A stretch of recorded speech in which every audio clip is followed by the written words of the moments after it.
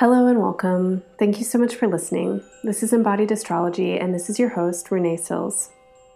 I'm a sensate intuitive, consulting astrologer, somatic movement educator, and social practice artist. Embodied Astrology is my ongoing project that researches and explores tropical astrology as a means to better understand ourselves, our relationships, our environment, our sacredness, and our potential and participation with politics and social change. Every month, I offer forecasts and interpretations of the current and upcoming astrology, audio horoscopes, and written affirmations for all 12 signs at the new and full moons, as well as guided somatic meditations and embodiment practices that help you work with the current astrology for your integration and benefit. Along with these regular free offerings, I also offer embodied astrology research journals for each zodiac season. Usually beginning around the 20th day of each month, these journals work with the shifting seasonal light, lunar cycles, and planetary transits and are meant to help you learn more about how astrology works as an earth and body-based language, and how to use it as a tool for planning, scheduling, and observation. The journals are available as a one-time purchase, or you can get them every month for free by signing up to become a monthly donor at embodiedastrology.com. You can donate at any amount per month, and along with the journals, you'll receive special offers and discounts for classes, workshops, and other events. The episode that you're about to listen to was recorded for the full moon and season of Pisces that began on February 18th, 2019. In the episode, I talk about what Pisces is and some of the ways we experience it, the major planetary forces affecting Pisces right now, the full moon in Virgo, which is Pisces' opposite sign, and the planetary aspects and lunar cycles for the month ahead until we get to Aries season, which will begin on March 20th. Make sure to listen to your audio horoscopes that accompany this podcast. Each horoscope goes in depth into the most powerful aspects of this new moon and the upcoming month and in sign-specific readings. Along with the audio horoscopes, you can also find short written horoscopes and other resources at embodiedastrology.com. If you love this work and want to help support it to continue, there are so many ways you can do that. Please share it with your friends and family. Please share it with your networks. Click the likes and the heart buttons, leave the comments, write reviews, rate it 5 stars. And of course, your financial donations are so appreciated. And 100% of what you give goes right back into this project and helps me to support it and to sustain it and continue to make it better.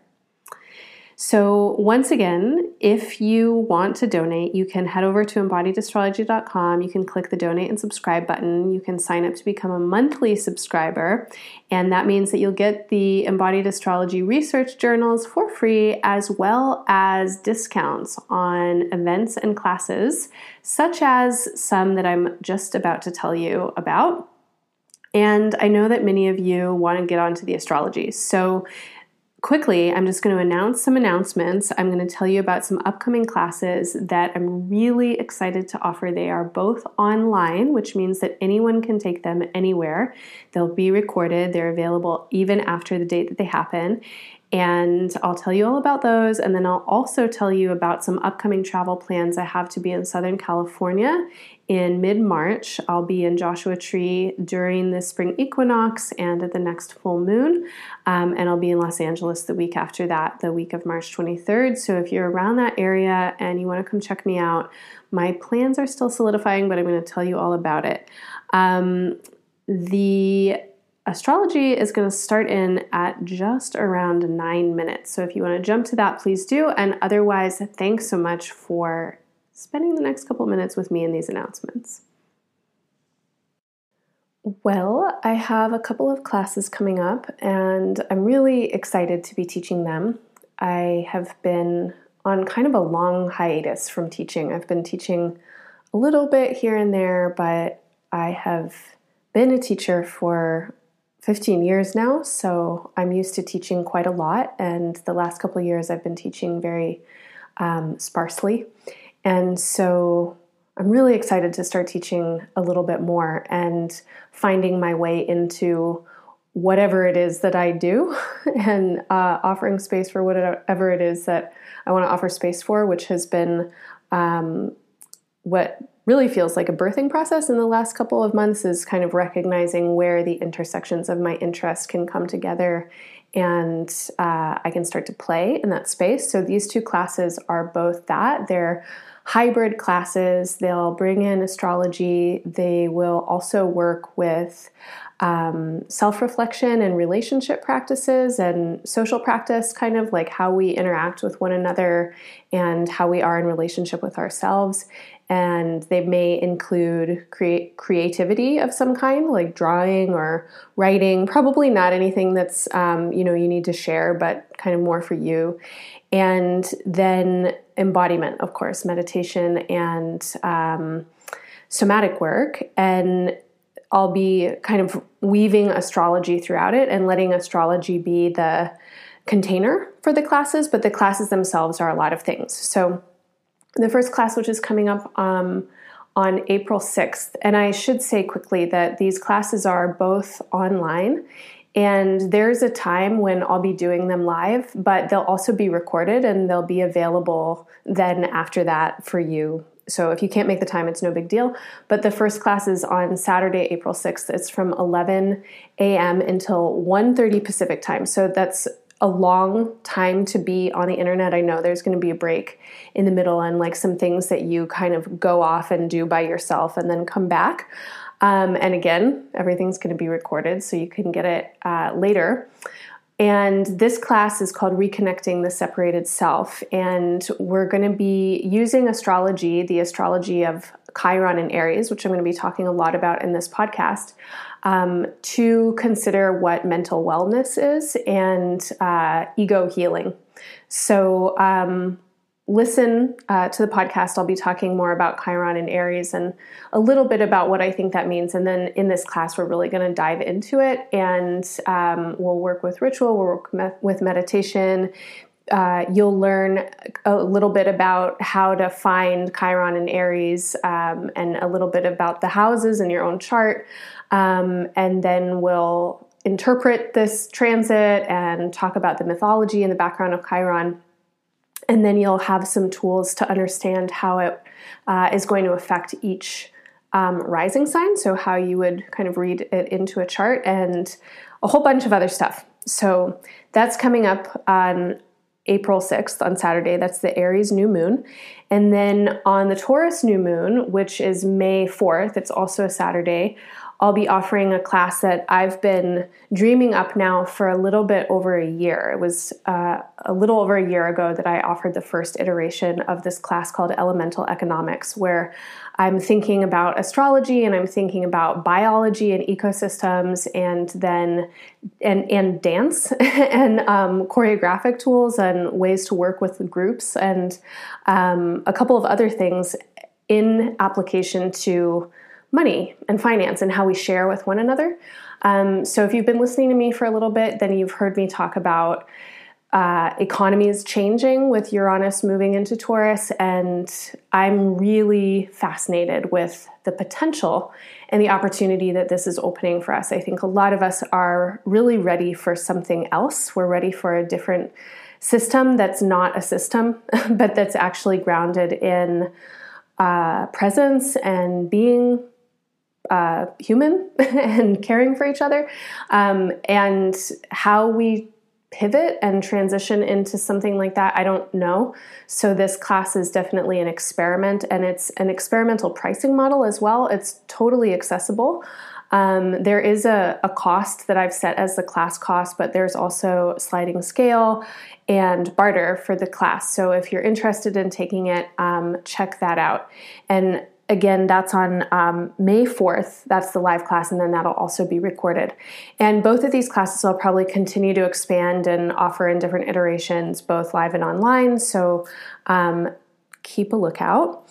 I also want to let people in Southern California know that I'll be in Joshua Tree the week of March 18th. I'll be there over the equinox, and it's a full moon on the equinox, so I may be doing something. My plans are kind of still forming, but I will definitely have some space open for readings, and I may offer a little bit of a ritual space as well myself, or potentially in collaboration with some other folks.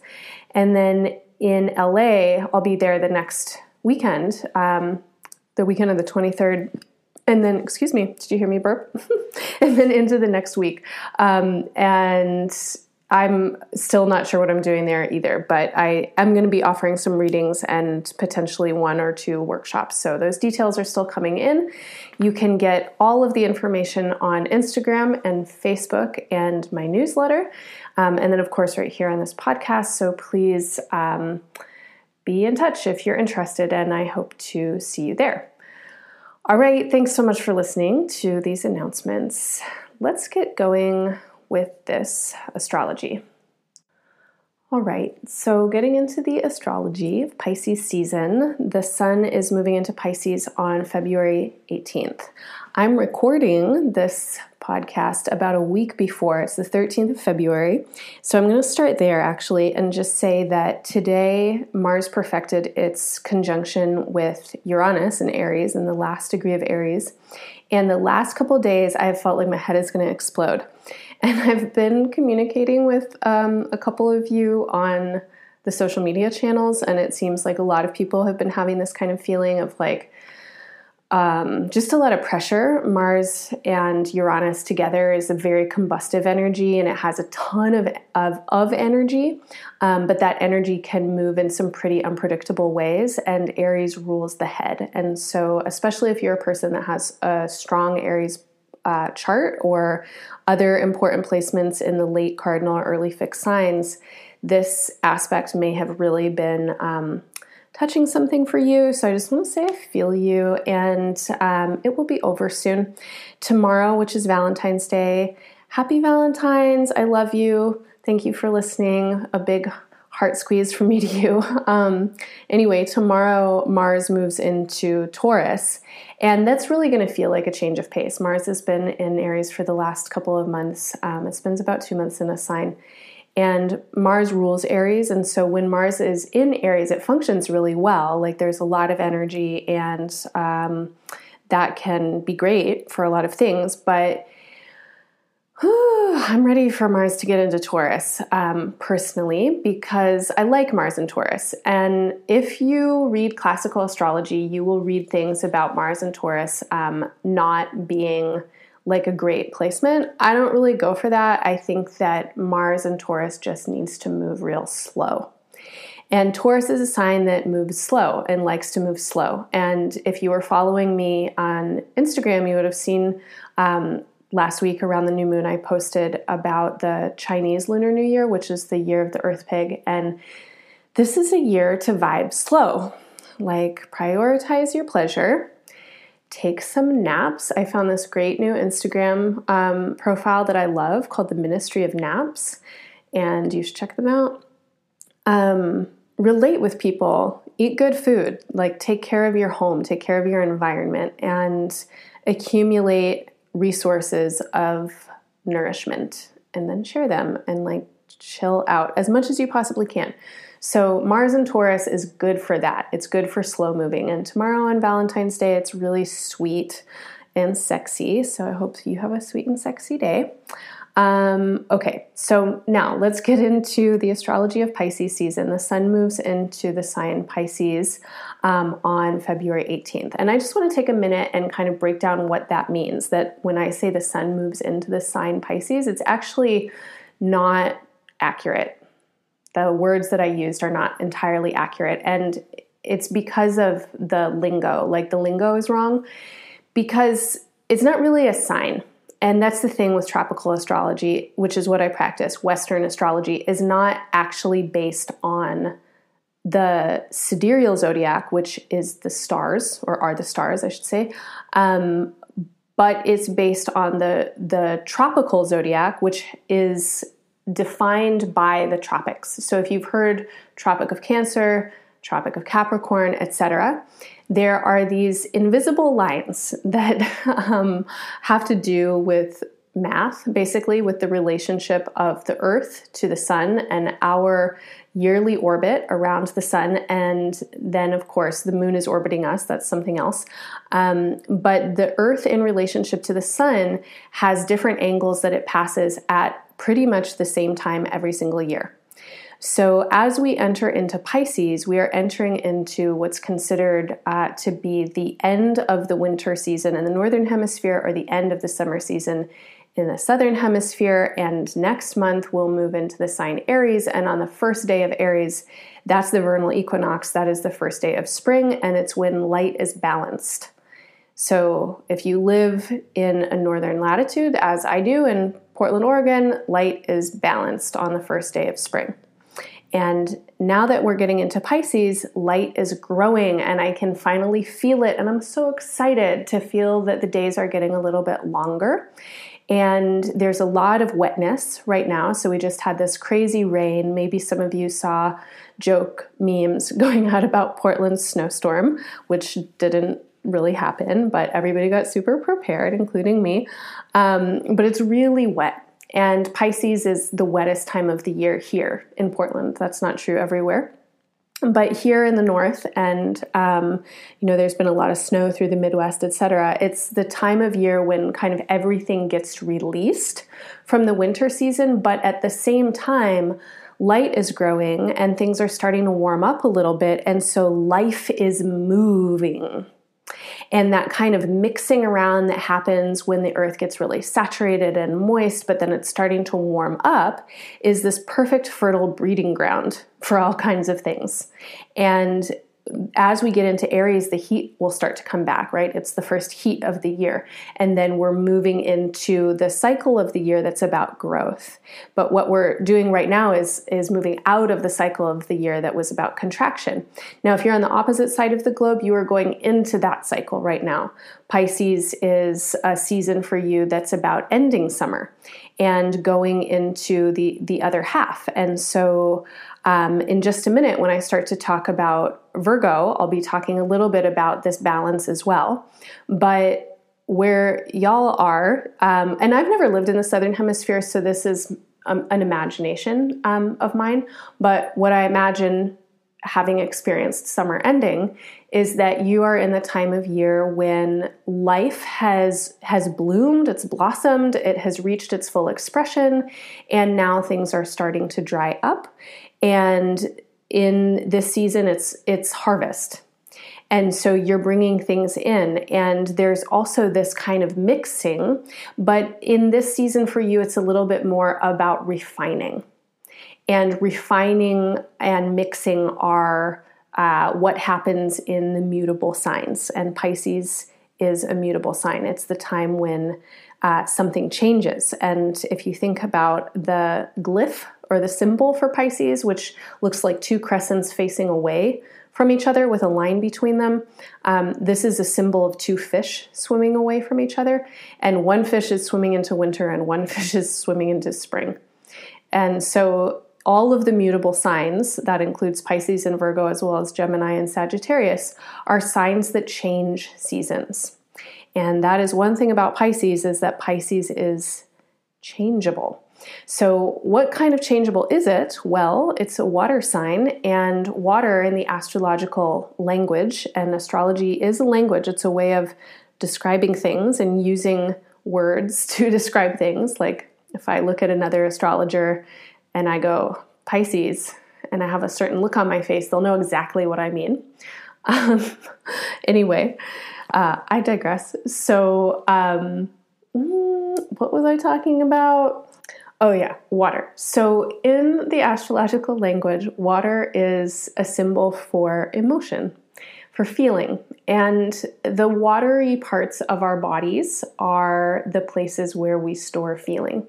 So I think of the watery parts as kind of the interior, as the soft and receptive and porous and permeable interior, like our feelings, right? So we have different kinds of feelings. We have feelings that have to do with caring for other people. We have feelings that have to do with our own fears or obsessions or attachments.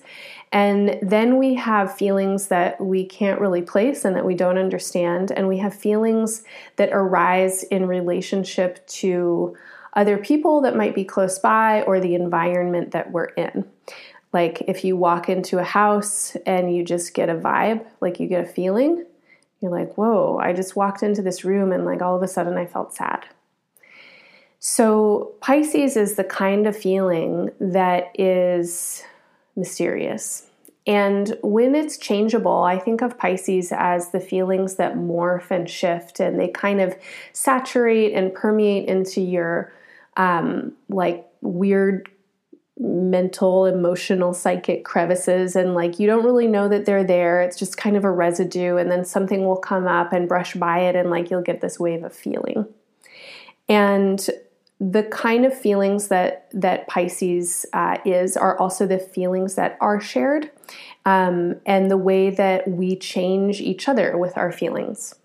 And Pisces is strong vibes. So if you're someone who has strong Pisces, or if you know people who are strong Pisces, vibes are like everywhere. And until the last 2 years or so, didn't actually know that many Pisces. Like I have one really close Pisces person in my life, but they're so Aries and Aquarius other than their sun that I don't know that I really experience them as Pisces.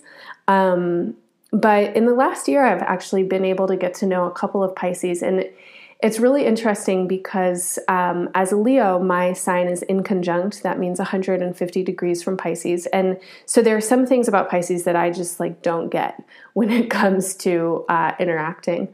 But I've learned a lot from these people that I've been able to know. And one of the things that I've learned is that communication is not really about words with them. It's really about vibe. And if I'm in a space of feeling tense while I'm talking to them, they're going to get tense. Or if I am not saying something that's on my mind, they're going to know, and then they're going to like feel weird, and they're not going to know why, and then they're going to like go into something. And the thing about Pisces is like it's a vibe. And we all get vibes, and it's not just people who were born in the season of Pisces. Happy birthday, Pisces! But you know, everybody gets vibes. And Pisces has a lot of ways that it acts in the chart, and everyone's chart has Pisces in it. So you get vibes too, and I know you do. And so that is what I'm talking about. That's this essence right now. So as the sun moves into Pisces, this part in all of our charts is getting illuminated.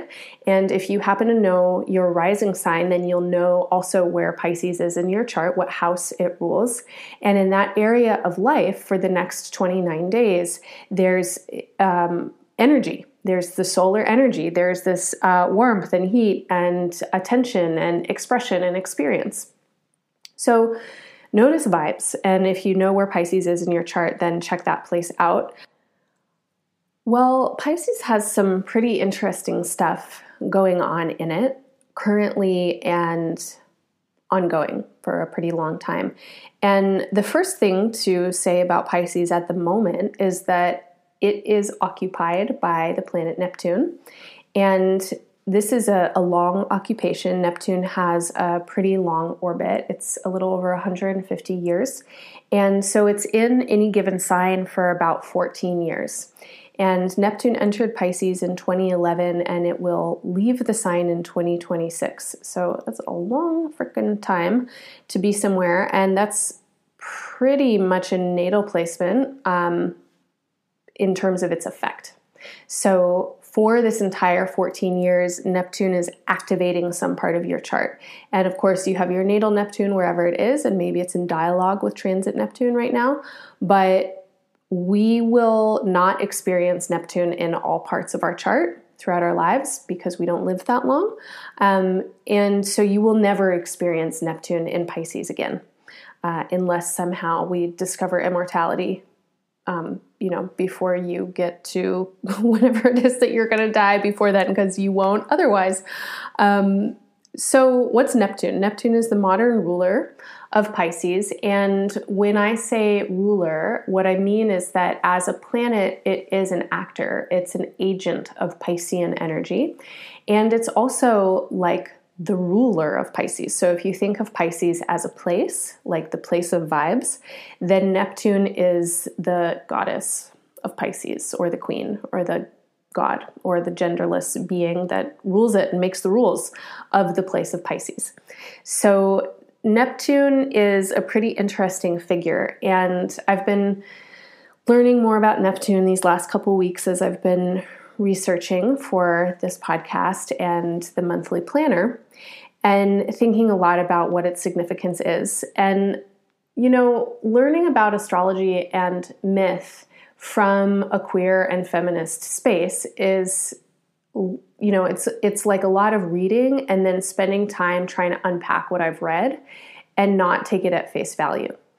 So Neptune is the god of the seas in Western mythology, and it's related to Poseidon, I'm not quite sure how you say it, in Roman mythology, and all over the world, different languages call this planet the name that they associate to the god of the seas, or the sea monster. Like, in Hebrew, it's Rahab, which is the sea monster. So we have this figure that is somehow in rulership in a place that is totally not where we live as human beings. We think about our life as humans. We are terrestrial beings. We live on the earth. And though there are definitely some people out there who love the water, who live on boats, who are scuba diving and snorkeling all the time, they still don't live in the water. And the ocean is a weird fucking place. And there are all kinds of creatures down there that don't really make sense. Like an octopus, like what the hell is an octopus? And this kind of strange place is also the place where things disappear. Like the ocean swallows islands and continents maybe, or cities like Atlantis, and people sail out to sea and never come back, and the ocean makes people crazy, and it also instills this longing and love, and it has this romanticness to it, and it's so vast that I can't comprehend it, and I don't know if you can either, because it's too fucking big, like, to comprehend. Like, how big is the ocean? It's big. And it's also a collecting place. And so we know about like this island of trash that's in the ocean now, or we know about how plastics break down, and there are these tiny little beads of plastic in the ocean water. And so you don't get fresh salt anymore. You get like ocean salt with plastic in it. You can't separate it out. And everything goes into the ocean. Everything is going to end up there in terms of our ecosystem. And because the ocean collects water, and water is everywhere, and water is picking up all these particles and microparticles in the air and on the earth, everything's going to end up in the ocean. And then the ocean is also the birthplace of all life, right? Like, so if you think about human evolution and where we've come from as a species. Like, originally we came from the ocean. We crawled out of the ocean with, whatever our bodies looked like at the time, like one hole in and one hole out, and maybe like some legs, like these tubular structures or bacterial structures or whatever the fuck. And the ocean is also the lungs of the planet, along with the Amazon and the forests. The ocean breathes. And it's one of the ways that the planet is cleaning its air, our air that we breathe. So the ocean is a whole lot of things. And of course, our bodies are related to the ocean. We're some 70% water, and there's salt in our bodies. And we were formed first in an ocean, as beings that were embryos at one time, and spent the first 9 months or so of our lives in this inner ocean. The ocean is so many different things. And the ocean itself is a metaphor. And it's often a metaphor for dreams. And it's often also a metaphor for love. And it's often a metaphor for God. And it can definitely be a metaphor for art. And it certainly inspires a lot of art. So what rules that? What kind of entity rules that? I have my own sense of that kind of entity. And Neptune as a mythic figure is maybe one embodiment of that entity. Neptune has a lot of stories about eating cities, or like taking lands, and particularly taking lands from goddesses in Neptune's myths. And I'm curious about where Neptune came from, because of course we know that astrology as a language that is rooted in the Greek and the Roman traditions in terms of Western astrology, but came from the Middle East, came from Babylonian and Sumerian and Mesopotamian myths, which also came from somewhere. So we have centuries and cycles of appropriation, which is basically sharing, right? It's like, oh, I learned something there and now I'm going to adopt it because it makes sense in my framework and I'm going to start using it in my framework. And this is happening forever. So there's that, but then there's also the appropriation that happens when cultures or places, nations are overthrown. And I don't know, maybe Neptune is also the sea goddess, or an embodiment of Oshun, or another figure that I don't know who their name is, but someone that, you know, that comes from somewhere else, that has to do with the ocean, that has to do with the rulership of some space that is not of this earth, that is of some other kind of dimension. Anyway, Neptune is in Pisces. This planet that has been named after the god of the seas is now in the seas for 14 years and is just about halfway through its transit.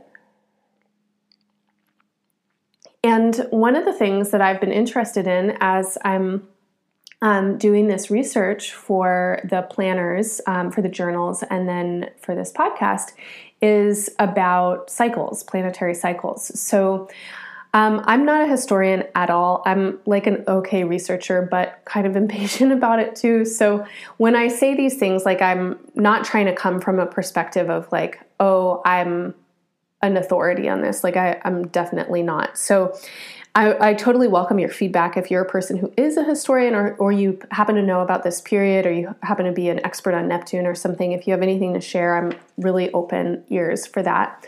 But one of the things that I think is super fascinating about astrology is being able to look back at cycles and to see how something works over time.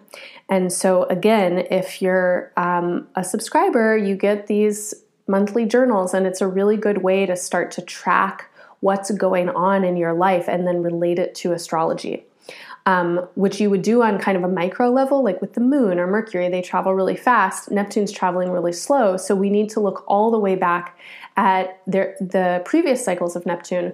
And I only looked at the most previous, which was 1847 to 1862. So I didn't know really anything, or nothing popped up in my head, I should say, when I heard those words. As I was looking back at Wikipedia and the internet, a little bit of my, history classes forever ago were popping up. But some of the things that were going on in 1847 to 1862, there was this thing called the Revolution of 1848, or the revolutions, and there was a rise of nationalist movements throughout Europe. So in Germany, Italy, Hungary, Ireland, and Serbia, there was this rise of nationalism. Basically, people who were inspired kind of by an idealized past, and they were seeking independence for their nations, and they wanted to be sovereign, and there was this big movement there. And it didn't work. It turned into something else. But that movement, this idea of like, oh, the past, is very Neptunian, and it's very Piscean, because Pisces relates to loss. And when we're on the brink of losing something, there's always the grasping, there's always the nostalgia and the longing. And this is such a Piscean thing, is to be nostalgic, to go, oh God, it was so perfect then. Or to be nostalgic for the future, like, oh, it will be so perfect when. But it's a discontent in the now. And the now is a state of change, it always is. So it's not surprising that now, during Neptune's transit through Pisces, we have another rise of nationalism throughout the world, right? Of people all over the world basically going like, we need to close our borders, we can't change, we can't mix. And this is the direction that evolution is going, is towards mixture and change, which is very Pisces as well, right? This kind of melding, everybody coming into the same thing. Our human populations are massive. Borders actually don't make sense at this time on Earth. They literally don't make any fucking sense. We shouldn't have them. We should be citizens of the Earth. But it's so much for so many people to let go of the idea of what once was, which is not necessarily true, because we definitely glorify and romanticize the past. And then we tell stories about it that are totally based in fiction. Like the MAGA thing, like Make America Great Again, is based in the fiction of whiteness and white supremacy. Like, let's make America great again. Let's get back to the time when white people got to just step on the backs of black and brown people and take all their labor and all their money and all their fun and all their health and then abuse them for our own entertainment. Basically, it was, make America great again. No, fuck that. We need to move on. People are waking up. They don't want to do that anymore. It's not good for anybody. It's not good for white people. It's really not good for white people to do that. Like, you might have more money, but you're filled with soul sickness. So we have to move on into something else. And there's this clutching and there's this grasping. So nationalism, something that is related to Neptune and Pisces. In 1948, Karl Marx and Friedrich Engels published the Communist Manifesto, which I've read parts of it. Maybe you've read more. And that was 2 years after Neptune's discovery. And so the rise of socialism and the birth of the quote unquote welfare state is also happening at that time. And Neptune and Pisces both manifest as altruism and sensitivity to humanity's suffering and need, as well as this romanticism. So, when I'm talking about the different aspects of Pisces and the Neptune as Pisces agent or its ruler, there's a lot of them. There's a lot of different kinds of associations. So on the one hand, we might have glorification or romanticization of something that is about maintaining, I can't let that go, I can't lose that. And then on the other hand, we might also have something that's about helping other people. And they're often not the same thing, but they can also go together, especially when the ideas get conflated and we're like, oh, back then it was better. Let me help you by giving you the thing that was good for me. And that kind of charity idea is very Piscean. And so this idea of the welfare state and the idea of socialism, to me, feels like a charity idea. It's not necessarily based and grounded in compassion or actual connection. It's a mental project. And of course, what we saw is that just like any other system, there are egotistic leaders who take more for themselves, and people who are higher to the top, get more than other people. And then a lot of people suffer. So it's kind of the same bullshit, but different name, different system. And really what Pisces can teach is deep compassion and oneness. But in order to do oneness, it's we have to also do the work of recognizing difference, because people are coming from really different places and they need different things. So this is happening. Now, as I'm recording this, there's this thing that's happening in the United States, which is that this party, the Democratic Socialists, Alexandria Ocasio-Cortez is one of these people, Bernie Sanders is another of them, have put this new bill forward called the Green New Deal. And it's basically this radical proposition of turning the United States economy green and really boosting sustainable energy, getting off fossil fuels completely, dropping the carbon emissions, but then also, because environmental justice cannot be separated from social justice, there's a lot in here about equity and kind of working for social welfare. Now, this bill is going to require 51 votes to pass, and it probably won't get that, since the Congress has 53 Republicans in office, and probably none of them will vote on it, but it is some kind of momentum, and it is a new idea that's coming forward. So I'm kind of curious about the way that this particular transit is bringing these themes back around. And of course, now we're in the 2000s and not in the 1840s. And so there's a different perspective that we can come from when it comes to how do we share with one another. We've evolved. And hopefully there are more people who are awake to like feelings and shadow work and I don't know, like intersectionality and the need for diverse leadership and checks and balances and stuff like that. Like we could do another iteration and maybe it'll be better. And it's interesting to note really that in the last cycle of Neptune through Pisces, capitalism and communism were both kind of born into our worldviews.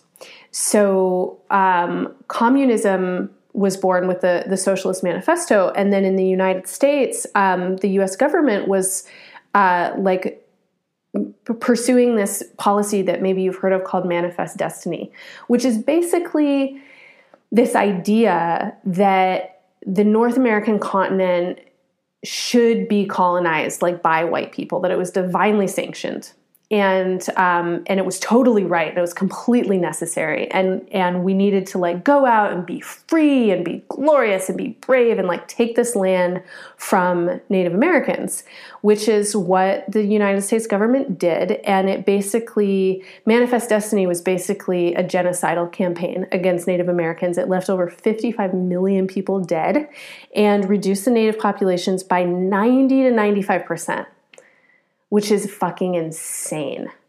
And about 100 years later, Hitler took a lot of these like ideas that had been so much a part of Manifest Destiny, as well as slavery and what was happening kind of around the same time with the United States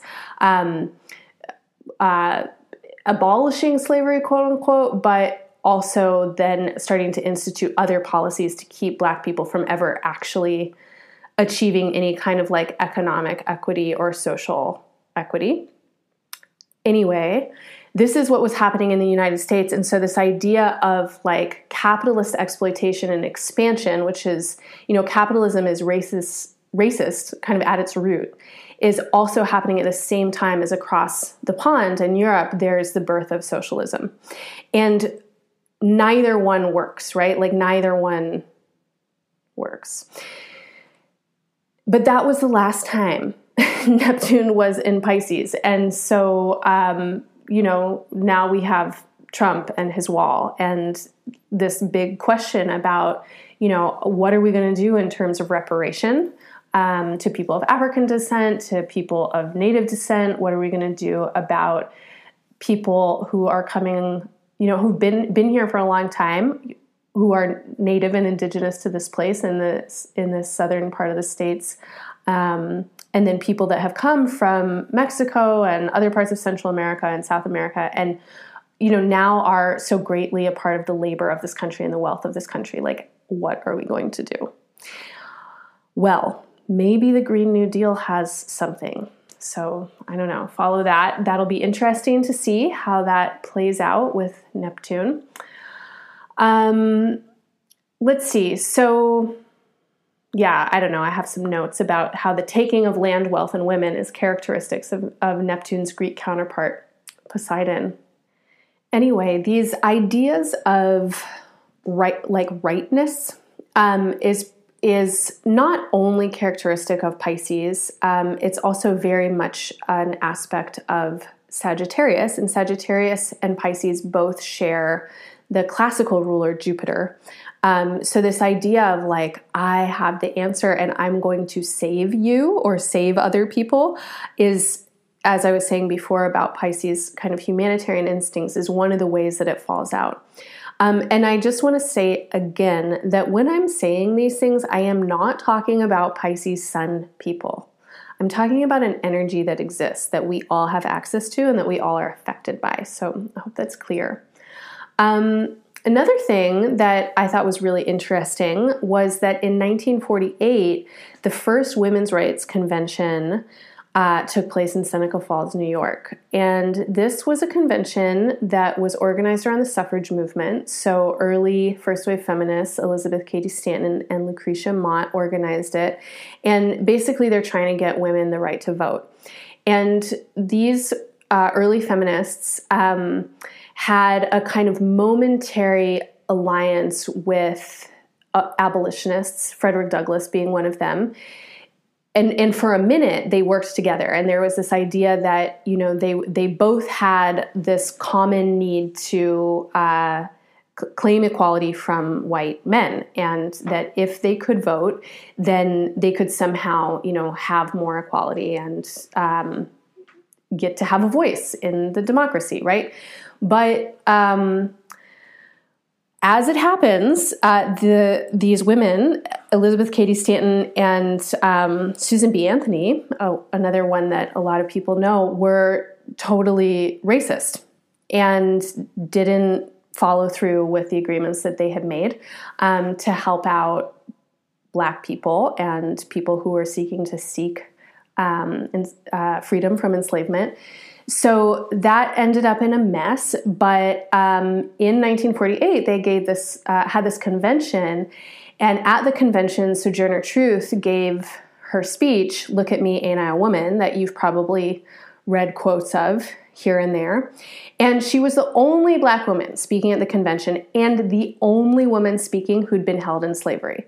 So you can imagine, like, now if there was a convention and a whole bunch of women getting together to be like, well, we really want to do this thing. And then there's like one gal there who's really been through some shit.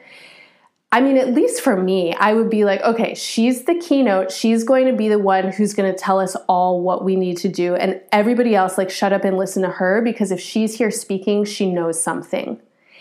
But as it went, her speech garnered a lot of attention, but it didn't do the thing that it was supposed to do, which was basically point out that she was a woman, but she was a Black woman, and her needs were not just to get the right to vote so that she could have equality with white men.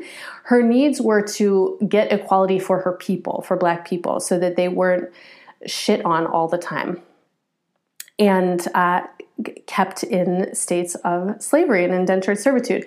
And that wasn't understood.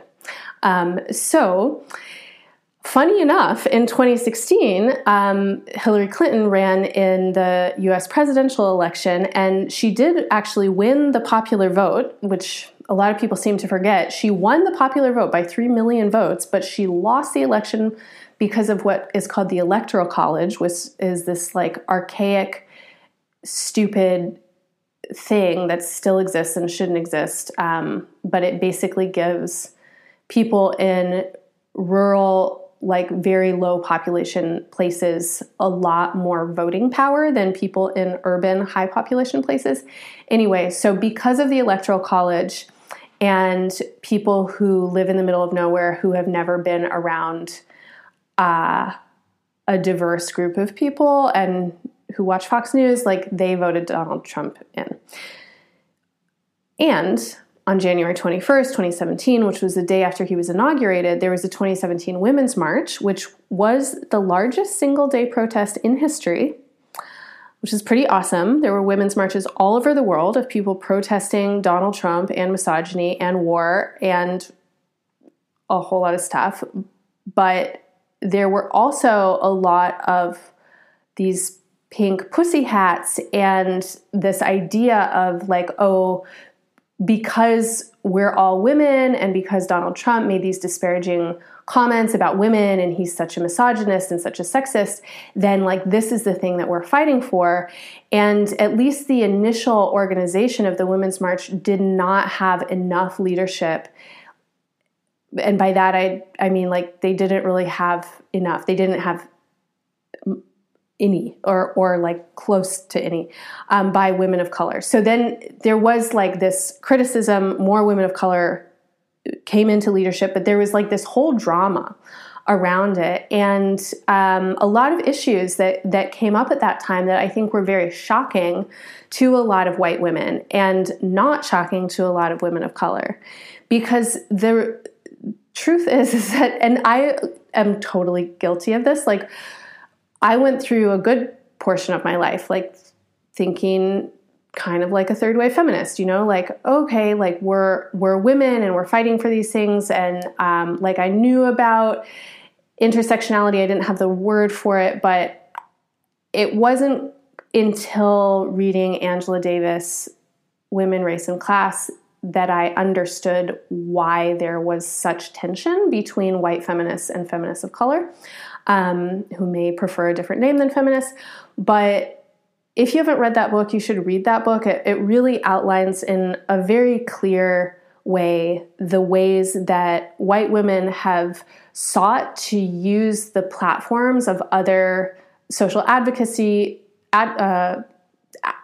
what's the word I'm looking for? Social activism and civil rights, labor for themselves. But then when push comes to shove, they sell out. When it's politically expedient for them to sell out, then they sell out. And that this has happened again and again.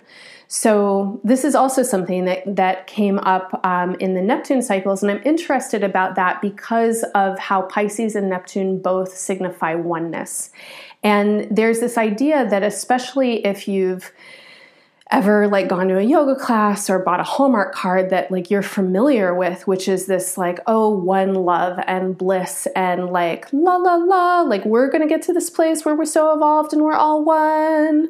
And that feels really awesome, except how are we going to do that when there's not any basic awareness that we're not coming from the same place?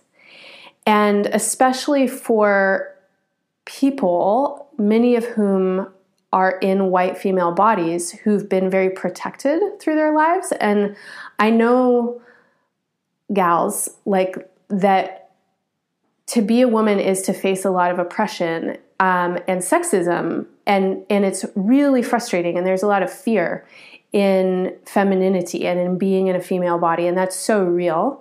And we internalize so much. And our people were some of the first people to be colonized. White women were some of the first people to be, or women of European descent were some of the first people to be colonized. Our herbalists, our root workers, our witches, our midwives. These were some of the first people to be sold, bought and sold and killed and persecuted and driven underground and into a space of forgetting their heritage. That is all true. And to live in a white female body, especially if you are, of like middle class, it is to be in one of the more protected categories, at least in the Western world. It's like people give you a lot of benefit of the doubt. So if you happen to be coming from this space, this lived experience space, and then you are a person who genuinely is like on a spiritual path, you want to help people, you believe in one love, and like you have experiences where you're like, oh my God, we're all the same. Like you've got compassion. That's all true. And like, I think most people have been there of like having some experience where you realize the skin and the superficial identity is superficial. And what's on the inside is this complex and vast space of beingness that is, every being is totally unique to every other being. And then we're all in some ways the same. Like we all share the experience of being in a terrestrial form, in a life form. And that sameness is true. And so it's like we all need love. But in terms of what our lives center around, we're coming from very different places. And so the thing that a lot of white people and definitely white women have done, which is this kind of like blanketing of like, oh, we're all the same, or I don't see color, is actually incredibly damaging. and it's not helpful. Like, it's not helpful for our cause. If we want to get to a place where we can all love each other, it's like we also need to be able to hold space to hear about the differences and to hear about where we haven't listened or we've hurt someone or something like that. And anyway, I'm glad that this is all coming up again now, because it does seem like there's a lot of work that's now being done on it. And I know my own experience. I have so many fabulous white female friends who are doing such wonderful work in themselves and in their communities to dismantle racism, to unpack whiteness, to work with their own privilege, to share, to heal. I have so many fabulous friends of color who are doing the same work around building bridges and working to understand and get through this fucking brainwashing of white supremacy and race prejudice. So here we are in 2019 with this. And then finally, one last thing that Neptune in Pisces was doing back in the 1840s and the last half of the 1800s was that spiritualism was developing, and it reached its peak. And spiritualism is a form of spiritual practice that I don't know if it's religion or not, but it's basically like people believe that there is life after death, and that spirits exist, and that they're present, and that they're around, and that they have the ability and the desire to communicate with us. And that because they're now in spirit form, that they're a lot more knowledgeable than we are, and particularly when it comes to like moralism or ethics and the nature of God. And so speaking to spirits is good for us because they can help us, they can guide us, they can give us information, they can help us connect to our own divinity. And spiritualism is accessible through divination. And so people were holding seances and they were talking to spirits and they were channeling spirits. And that was also happening when Neptune was in Pisces the last time around. And I think it's so cool that now, since 2011, like there has been a boom in witchcraft and tarot and astrology and mediumship and all other kinds of divination and like, indigenous practices and plant medicine, like all coming back. And so many people are like talking to their spirits and talking to their ancestors and talking to God and having these direct experiences of spiritual connection and sacred connection. And, Neptune and Pisces are this, it's like, okay, the way that I really like to think about Pisces is that it is reality. It's the actual reality in the sense that the thing that we call reality, like the forms that we touch, that's unreality. Actual reality is everything is changing all of the time. There is no fixed space. Anything that's in a material form is just there for a moment, and then it's changing again.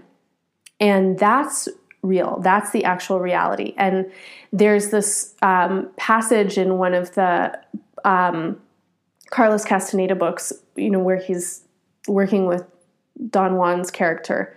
And I don't really remember exactly the words, and I'm going to get it wrong, but it's basically like, all here that is in existence, our bodies, our identities, like the earth, any objects, like this, it doesn't actually exist. The material realm is here for us as a tool to work through to see what we can manifest with our energy. And the manifestation is like the dream, it's like, it's like how you're in a dream and then you think about something and then all of a sudden you're somewhere else. It's like, that's kind of reality, because that's what we're doing all the time. Like we think about things and then we make them so, but then the problem is that then we think that those things are real. So we're like, oh, I really want a relationship. And then we get into a relationship and we're like, okay, now I'm in a relationship. Now this is my identity. Now this thing is going to last. And then eventually it, ends. It has to end at some point. Someone's going to die, someone's going to break up, or the relationship nature changes. And it's like the relationship doesn't end, but it needs to move on into something else. And then we do that thing, that I was talking about before, which is like, oh no, it's going to change. And then we get this quality of Pisces and Neptune that's like graspy and bereft and grieving and addicted. That this is a very strong theme of Pisces and Neptune both is addiction. It's like, I need. But actually, when we tune into what is underneath this material realm, there is just like presence. And that presence, or what one of my teachers calls the quietude, is this vast space of like harmonics. And so like something will happen, a voice or a movement, and it'll ripple through, and we'll get this kind of like reverberation through the material. But the space where everything is moving in is like just presence. And this is actually the potential of Pisces, and it's the potential of Neptune, is to have a spiritual experience, to have an awakening where it's like, oh, I see. None of this is real. And then you get to kind of be in the cosmic joke, in the divine joke, which is like everything is temporary. It comes and it goes. And when something is here, you better love it. And that's what I think the possibility of all of our spiritual practices are, really, is to see through the facade and unreality of reality. All right, so Neptune is in Pisces for a long ass time. And this year, Jupiter, which is Pisces' other ruler, its traditional ruler, is in the sign Sagittarius. And Jupiter also rules Sagittarius. Yes, I know it's kind of confusing if you're not really versed in this language, but these signs have different planetary rulers. So Pisces has two rulers, Jupiter and Neptune. Sagittarius has one ruler, that's Jupiter. And both signs, Pisces and Sagittarius, are mutable. That means they change seasons. And when signs are the same quality, like they are both mutable, it means they're 90 degrees apart. So that's not entirely true. When they're either 90 degrees or 180 degrees apart, they hold what's called a cross. So before, when I was talking about the times of year that mark the tropical astrology seasons, the equinoxes and the solstices, the seasons right before them are the mutable times, and that's a cross. It's 4 times a year. So Jupiter and Neptune are doing this thing called square. That means they're 90 degrees from each other 3 times this year. So Jupiter is a little faster moving, so it's making these aspects to Neptune. And the first one already happened. That was January 12th through 16th. And then we'll have 2 more, June 14th through 21st. We'll have a square, and during that square, Neptune is going to turn retrograde during it on the 21st, and Jupiter will be retrograde the whole time. And then we'll also have the final square on September 21st, and Neptune will be retrograde for that. But a square aspect is a confrontation, and there's some tension there. And Jupiter in Sagittarius is a lot of information. That's one way to think about it. Sagittarius is a sign that has knowledge in it. And so Jupiter there is just like a lot of knowledge and a lot of learning. And it's like our minds are getting really opened this year. We're having a lot of insight coming in. We're exploring meaning making, and meaning making is so important. Astrology is such a great tool for meaning making. It's like, shit is crazy. The world doesn't make sense. So what's the meaning that we're going to make of it? Why am I having these experiences right now? And what do I want to tell myself about them? And especially when it comes to things like war or climate change or our politics, meaning making is really important. And understanding our own meaning within the context of what's happening in the collective is super important. And so at these times, we might be doing something, or there might be some projects that are happening around us, or larger cultural shifts and movements that are like forcing new meanings to be made, or there's this feeling of needing to contend with the massive amount of like stuff. Neptune and Pisces, it's like a lot of stuff. It's a lot of feelings, a lot of things to take into account. And there's, it's like we can't untie things. And then with Jupiter and Sagittarius, we have to make a meaning around it. We have to figure out how we want to put something into action or like set a course from here. So one example, just to kind of bring in what I was just talking about a moment ago, is like thinking about, okay, well, what do we do about racism? Like it's just like really confusing, like I think it's confusing for everyone because none of us are responsible for it. And like our parents weren't responsible for it. Neither were their parents, neither were their parents before them. It's like something that has been at work for literally thousands of years and has all of these different manifestations and like ways that it has acted. And when we come to the present, trying to figure out what to do about it is like really confusing because we don't really know where we are and we don't quite understand what the thing is.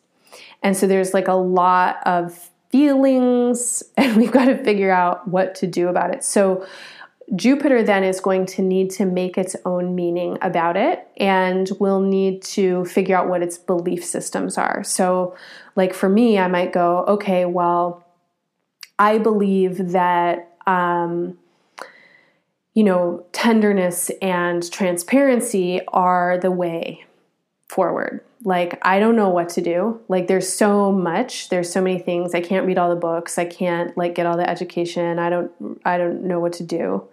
But I know that if I like keep showing up and if I really try and notice what keeps me from being tender or transparent or listening or showing up, like if I do that work, then I think maybe I can get somewhere. And that's my belief system.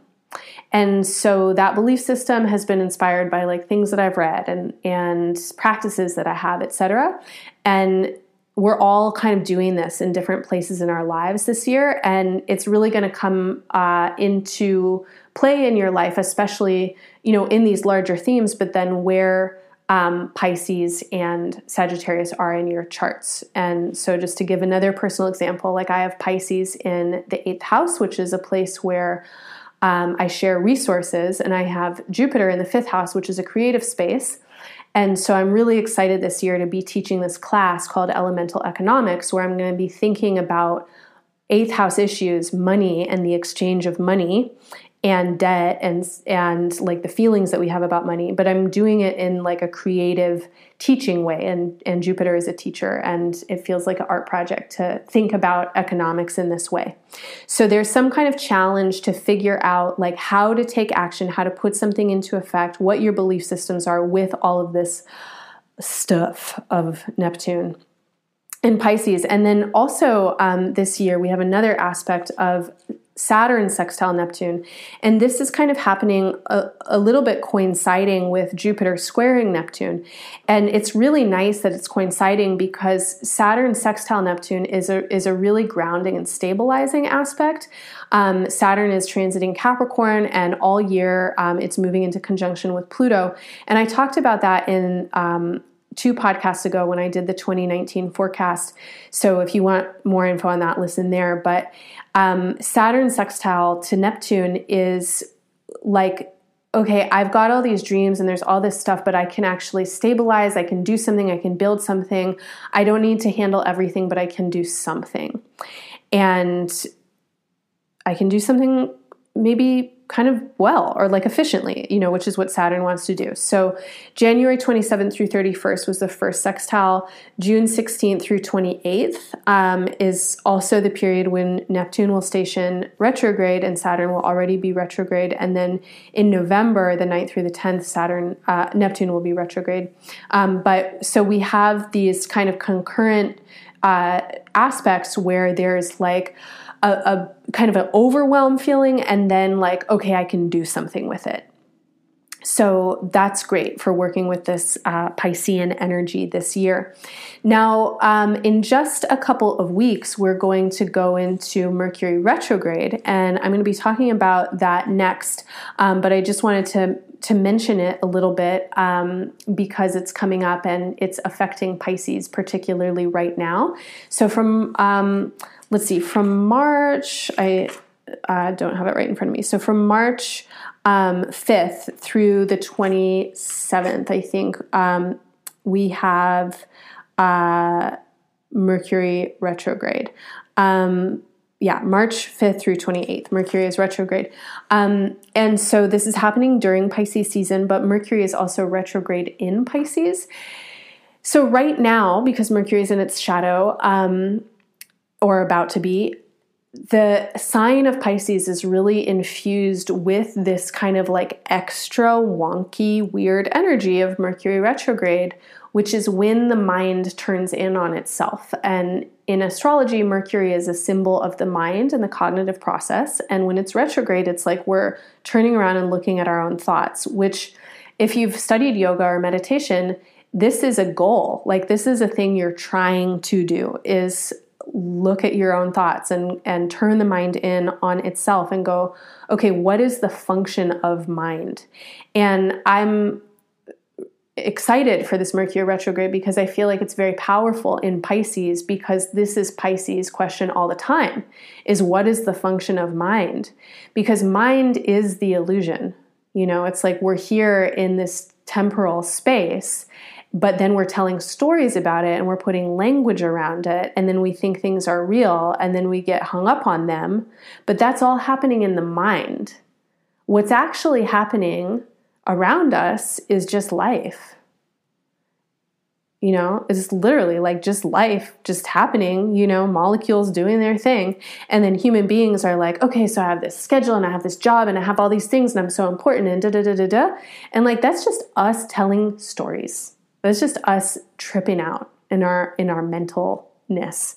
So the next couple of weeks, we've got Mercury retrograde in Pisces, and this is a great space to feel and to be with your feelings and to notice what your mind does with the sensation of your feelings and how it tells stories about it, and meditate. And meditation does not, by the way, need to be you sitting on a cushion for 25 minutes. It's like it can happen for 30 seconds while you're like waiting for your toast to pop up. It's just like check in. You know, are you breathing? How do you, like, what's going on? Are you drifting off into la la land?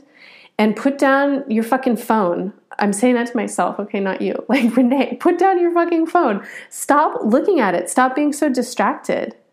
You know, we're so distracted. It's like, what is the nature of mind? It's to jump around from one thing to the next. And we've got these technology devices that really exacerbate that. And like, we're here in this living, breathing planet. All right, so I'm going to talk about Mercury retrograde a little bit more in the last section, where I'm going to go through the upcoming month ahead for Pisces. But before I do that, I want to do a reading for this full moon chart. Just got to take a sip of my tea first.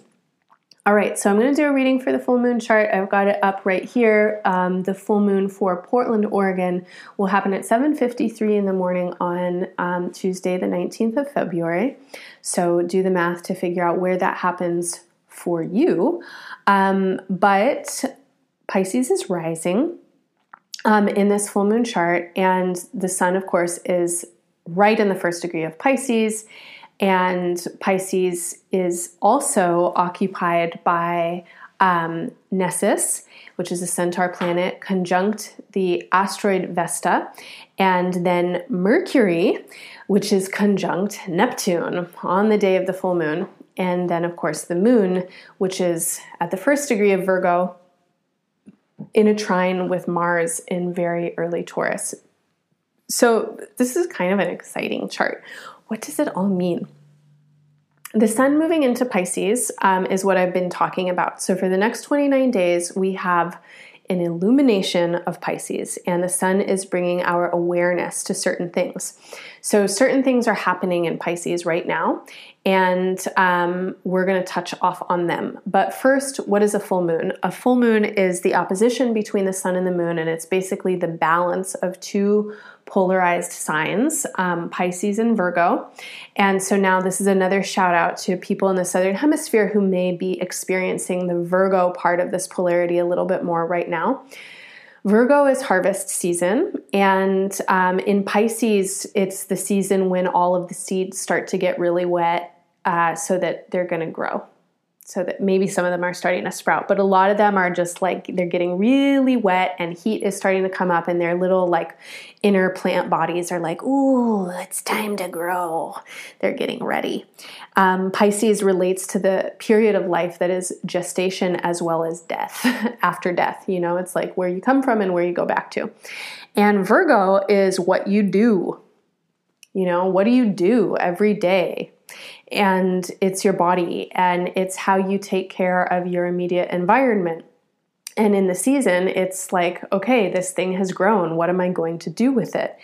And I think of Virgo as plant life, kind of like in general, as an earth quality. It's the way that nature organizes itself into different forms. And like you'll find these symbiotic relationships of this plant growing next to that plant because they take care of each other somehow. Or this insect living here because it pollinates that plant over there, And Virgo as a feeling, as an energy, is very committed to service, and it's incredibly humble. And this is important because Pisces can get very overblown and it can also lose itself. And so Virgo, its opposite sign, is really practical. It's like, you know what? Here I am. I'm one person. This is the amount of work that I can do. These are my jobs, blah, blah, blah. What are we going to do next? And when I think of Virgo, I think of bhakti. And bhakti is a word that you might know from your yoga practice. It is devotion. It's as a translation, it's devotion. And it's like joyful, like there's nothing else that I want to be doing except for this sacred service and taking care of this beautiful place. And with the full moon, we're kind of entering into the second part of the lunar cycle, which is the disseminating cycle. And we're moving towards the new moon in Pisces, which I'll talk about in a couple of minutes. But this is like something gets realized. And a question to bring into your full moon moments is, what am I serving? Because your actions every day build up over time and they mean something. And they don't mean everything, they mean something. So like I have this practice where I go hike on this trail like a lot of days and I pick up small pieces of trash. And it doesn't make any difference, right? Like when it comes to world pollution and stuff like that, like it doesn't matter that I just picked up this gum wrapper. It's not going to do a damn thing. But it's like this gesture of, there's just this like repetition of labor of like, if I just pick up what I can, and if everybody just picks up what they can, then something could happen. And what am I in service to? And where will I humble myself to serve? You know, when we stop cleaning our toilets and cleaning our floors and brushing our kids' hair, like we lose touch, we lose track of our humanity. And Virgo is a sign that does not want you to lose track. What are you in service to? Like, what's the point of your life? What are you doing with it? Is a question of the full moon. And being of service can be a lot of different things, but it doesn't have to be drudgery, and it certainly doesn't have to be slavery.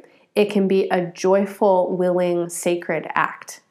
And Virgo is associated in my mind with Vesta, and I'm going to talk about Vesta next.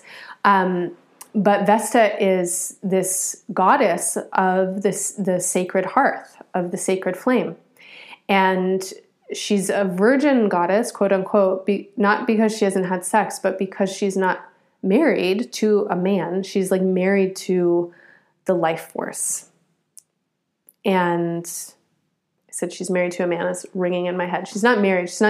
partnered. She's partnered with the life force, and that's what she's serving. So a question to bring into your full moon: what are you serving?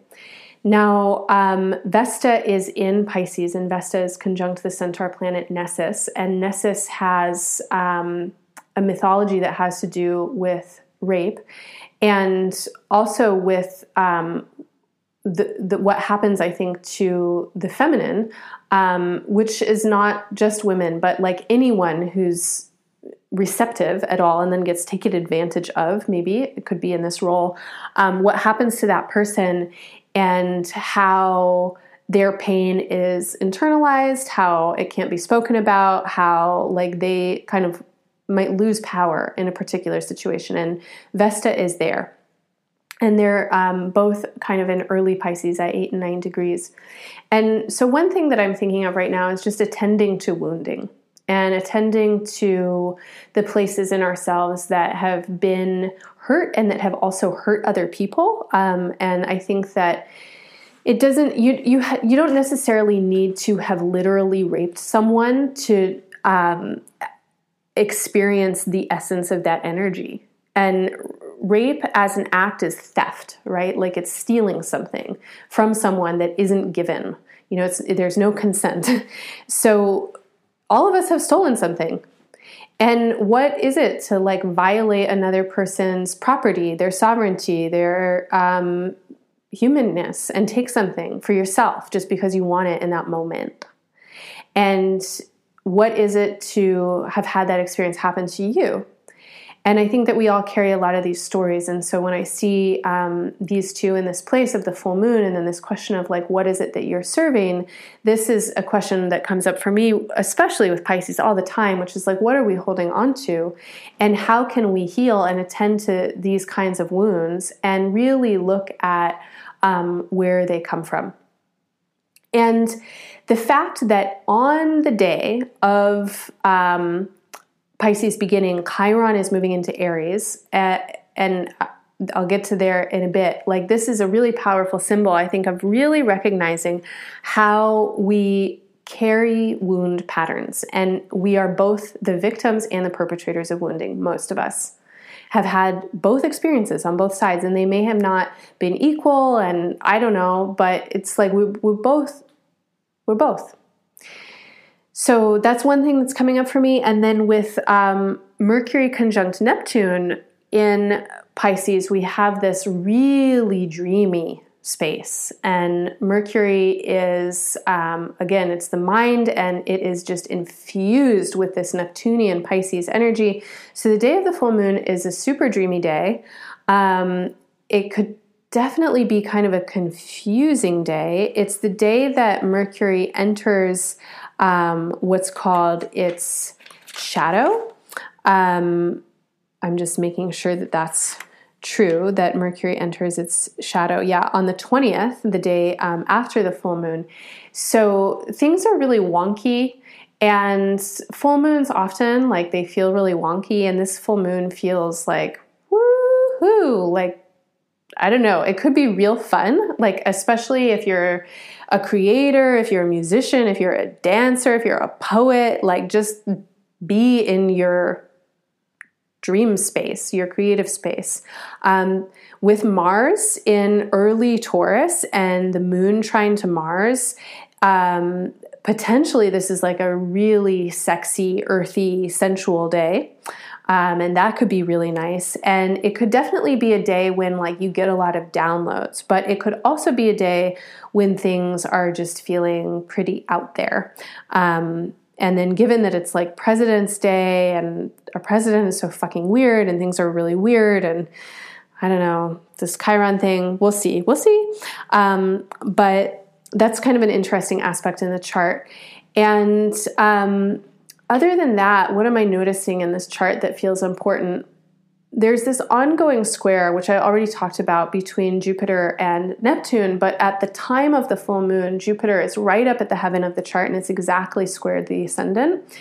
And so the feeling that I have with this is like very much about moving into our beliefs and opening up new and expansive like ways to experience our life, like really allowing patterns to shift and to let go, and seeing the dream for what it is, and kind of like letting this veil come off. And so this dreamy quality of the day kind of feels like that, of seeing the dream for what it is and seeing the unreality fluctuating around us, and this movement into what I feel like is kind of more about wholeness and healing, and recognizing the places where we've stolen and been separated from ourselves, and starting to bring them back into accord with one another, and doing that kind of healing work. So if you're a person who, and especially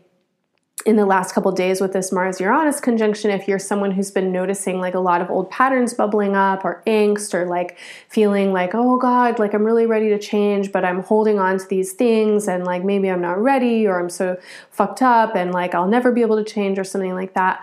I don't think that's true. It's like, just don't try and get from 0 to 60 in a second. Be really present with yourself. Like, this is such an important part of doing healing work, is that we're just present with the sensations as they arise, but that we're also not giving a lot of weight to any individual sensation. And so if something comes up and it's like, wow, that story, that's really painful, that spot is really hard, hold it. And then like allow it to continue to move on, allow it to continue to express. And that doesn't mean be completely objective and detached and non-feeling.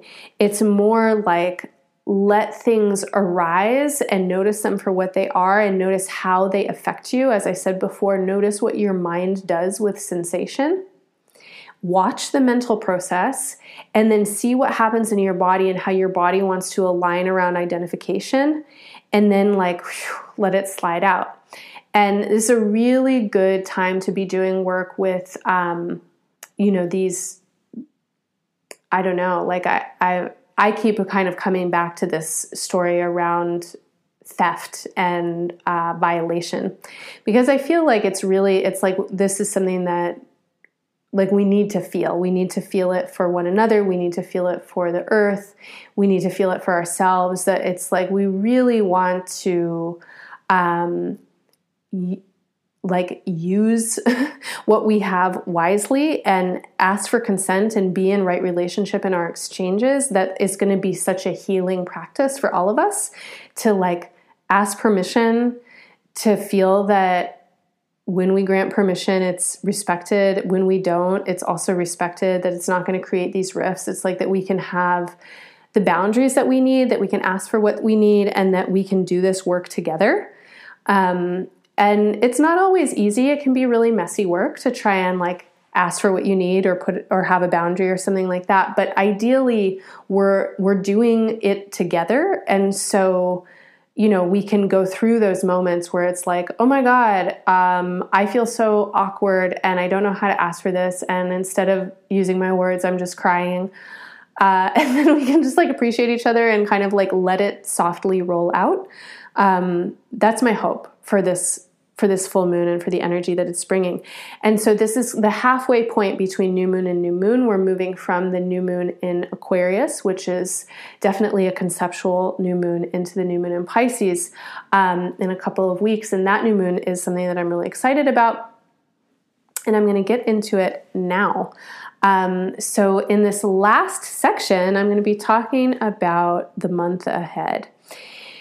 And there's a lot going on in the month ahead. And if you are listening to all of this and you're like, wow, that's a lot of information and those are a lot of words, I sure wish that I could look at something. You can just get your Embodied Astrology monthly journal, and you can have this whole month ahead written out for you. So you can have like all the daily aspects that I'm just about to talk about, and then you get this whole calendar thing with the aspects listed and places to write down, and then you also get a printed version of me talking about Pisces and Neptune. Some of the same stuff that I just talked about, some other stuff. And you can get that for any amount per month if you donate, from $1 to $100 or more. If you want to donate more per month, it's all welcome. And I'm so grateful to the people who support me month to month, because it allows me to live with a little bit more consistency and stability in my life. And I cannot even tell you like how meaningful that is. For me, and I think it's true for a lot of people, I just grew up in a very financially precarious family and situation, and just like knowing that I'm going to like make this amount every month, because I've always been self-employed and I've rarely known, it feels amazing to like just know that, okay, I'm going to be able to pay my bills. So thank you for being a monthly donor. And again, donate at any amount per month, you'll get this journal. Okay, so Pisces season begins on Monday, February 18th, when the sun moves into Pisces. But before the sun moves into Pisces, Chiron moves into Aries. And this is a big deal because Chiron is an outer planet. It's a centaur planet. That means that it is not one of the planets that we recognize in our solar system, but where it travels is between the asteroid belt and the Kuiper belt, and it was probably knocked off course by something else at some point. So it has this erratic, irregular orbit, and sometimes it orbits really close to the Earth, and sometimes it orbits really far away from the Earth, or it orbits as close as Saturn does, which isn't really close, but it's definitely within our solar system, and then it orbits all the way out into Uranus's orbit.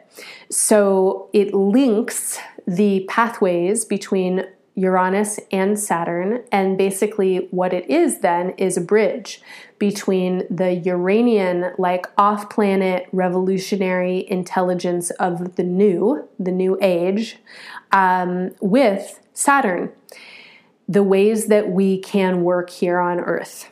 So new ideas, how do we bring them onto the planet and make them real? And Chiron was discovered in the 1970s, and it was discovered kind of at a time when psychology was really blowing up in terms of a field and a form, and a lot of people were starting to develop psychological language. And Chiron as a mythic figure relates to this being that was a centaur, half man, half horse, which in and of itself is an archetype for, the ways that we are always needing to navigate between our animal selves and our human/alien selves. Like we have these instincts, these animal bodies, and then we have this weird intelligence that can manifest and build things and like ideate in strange ways that take us off of the earth. And that's our gift, and it's also our biggest problem. And I think that Chiron is its glyph is like a little key. And so I think that one of the things that Chiron does is it gives us keys, it gives us clues for living on Earth, and it helps us make sense of the ways that we get caught between our animal instincts and our human instincts. And I think that Chiron has definitely a psychological function, in that what it does is it forces us to learn about our pain and learn about our suffering. And Chiron's namesake, this dude, this centaur named Chiron, was this amazing medic and philosopher. And there's this really famous story about him making this poison that he gave to his student called Hercules. And Hercules dipped his arrow in it, and then this battle happened, and an arrow went astray and hit Chiron in the knee. And then Chiron had to try and heal himself, which he couldn't do, but he traveled all around the world and like studied, and in the process became this amazing healer for other people, but he could never figure out what to do about his own pain. And so this idea that like we have these things that are painful, like everyone has their thing or their things, and it's like the place where you just always feel wrong, and like, you're just wretched, and like everybody else can do it and you can't do it, and you don't want anyone to look at it, and like, fuck, and from that place we can do kind of two different things. So one thing that we can do is nurture the pain and make it worse and kind of like smear it on other people. And it's like, God, I suck and I hate myself. And then, and then it's like, however we smear it on other people, whether it's like we try and get other people to play along with the story about how we suck and they hate us too, or then we like hate them because they represent something that we're not or that we are, like whatever, but you can smear it on other people and you can make the pain worse. That's one thing you can do with Chiron's energy. And then another thing that you can do is you can learn from it and really try and go into it and understand how it functions and why it functions. And then you develop this awareness of like, oh, other people have that pain. And oh gosh, like that person is hurting in this way that I'm really familiar with, and I have something for them. And then Chiron becomes its moniker, which is the wounded healer. And so this passage of, from unconsciousness to consciousness, from a place where we feel really pathological and wretched and unconsciously are perpetuating pain, into a space where we have a language, where we have an awareness, and where we can then do something about it, is the process of Chiron. And because of Chiron's irregular orbit, it sometimes spends a long time in a sign and sometimes spends a short time in a sign, but it spends 9 years in Aries, which is the longest that it spends anywhere in all the other signs. And on the day that Pisces begins, Chiron enters Aries that morning. And it actually had moved into Aries a little bit last year, but because of retrograde, it had moved back into Pisces. So in April of last year, it had actually moved into Aries. It had turned retrograde in July, and then it turned direct again in September. And is that right? No, it moved back into Pisces in September, and then it turned direct in December.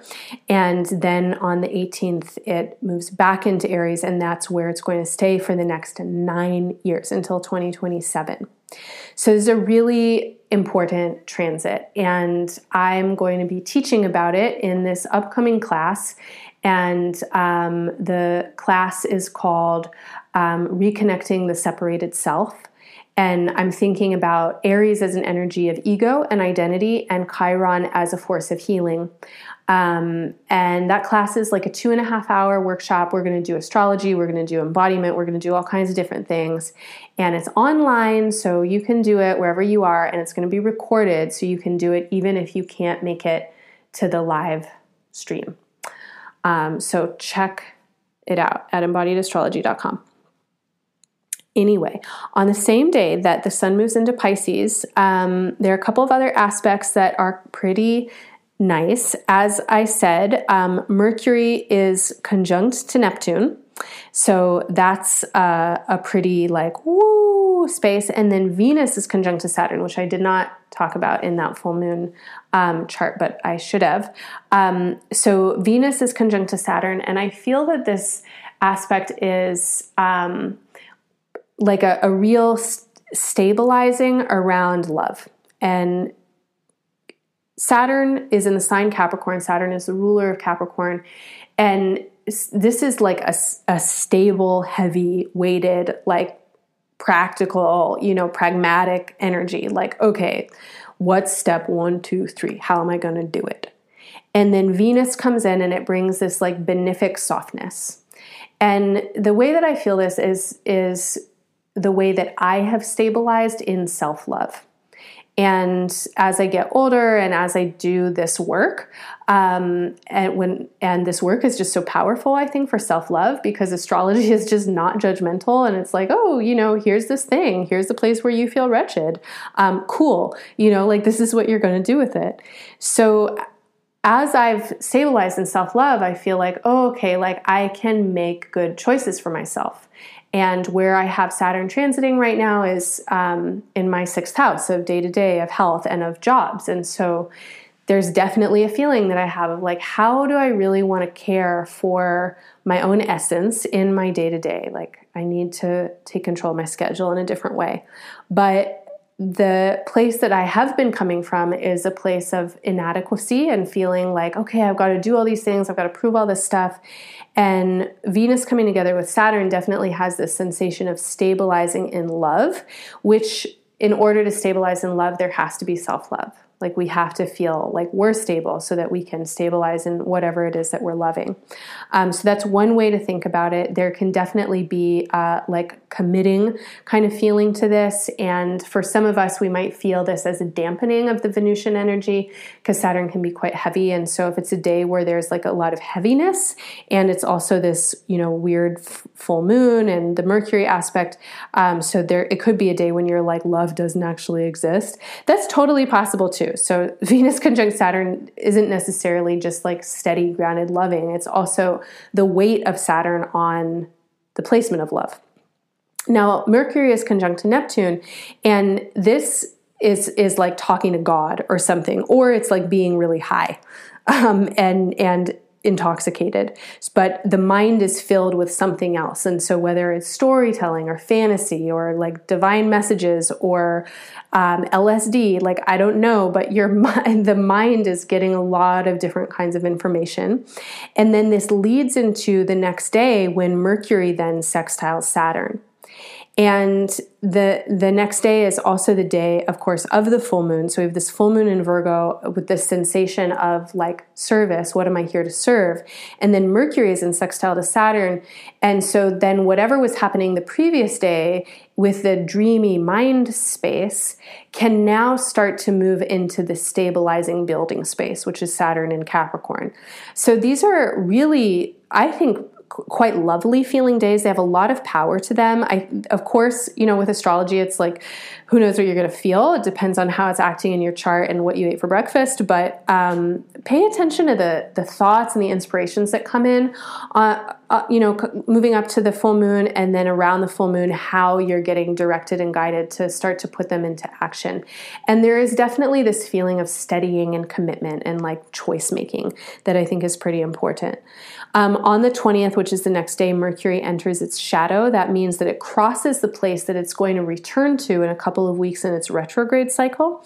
And the image here is that like you're walking somewhere and you drop something and you don't realize that you've dropped it, or you walk past something and that thing that you walked past is important, but you didn't notice it.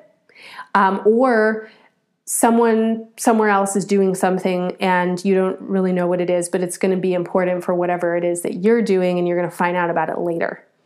And we're entering into the shadow of something. That means that things are becoming less clear. And as we enter into the shadow, it's the time when we start to go, okay, like try not to make really big, important decisions. If possible, be very aware of any contracts that you're signing, and, make sure that you give yourself time for things to not go as planned, because the shadow acts a lot like the retrograde, but it's kind of leading up to it. And so it's definitely a good time to notice what you're noticing and write things down, but like don't necessarily take action on them, even if you think that they're like an awesome idea. If you can wait. All right. Okay, so moving right along, on Friday the 22nd, February 22nd, we've got a couple of aspects. So the first one is Mercury square to Jupiter. And because Mercury is in its shadow, now any aspects that it's making, it's going to repeat when it goes retrograde. So it's square to Jupiter today. It's going to be square to retrograde again on March 15th. And Jupiter in Sagittarius, once again, is a whole lot of information. And Mercury and like big beliefs and big ideas and opportunities and expand now. And then Mercury in Pisces is the mind going like, what is real? And so there's this question of like, how much can our minds actually comprehend? And all of the ideas and all of the possibilities, like they can feel very overwhelming. And part of the message, I think, with this is to really practice intuition and to try and feel into the ways that you're pulled And so if you're pulled in some direction, notice what's pulling you. Is it your head? Is it your fear? Is it your desire? Or do you really feel like steady and centered in your own being, and you have a knowing that that's the direction that you want to go? And it's the knowing that you really want to follow. And if it's something that's more about like, oh my God, this idea, I'm so excited, I have to act now. Like, that's a thing to maybe ease up with it. Like, wait until wait until the door is open. Venus in Capricorn that day is conjunct Pluto in Capricorn. And the note that I have for this is learn to honor and respect death and skillfully combat the love of killing. So Venus is, again, it's our love, it's our sweetness, it's our magnetism. Pluto is the death force. It's the transformational death force. They're in the sign Capricorn, which has to do with our structures and what we kind of take for granted and the rules that we play by. So that means that it's like, what are we going to commit to? But also, how do we let go of what's ready to let go? And what is the transformational process? How can we do this with love? Death happens. We've got to let things go. We have to let things change. We can honor and respect death, and we can skillfully combat the love of killing.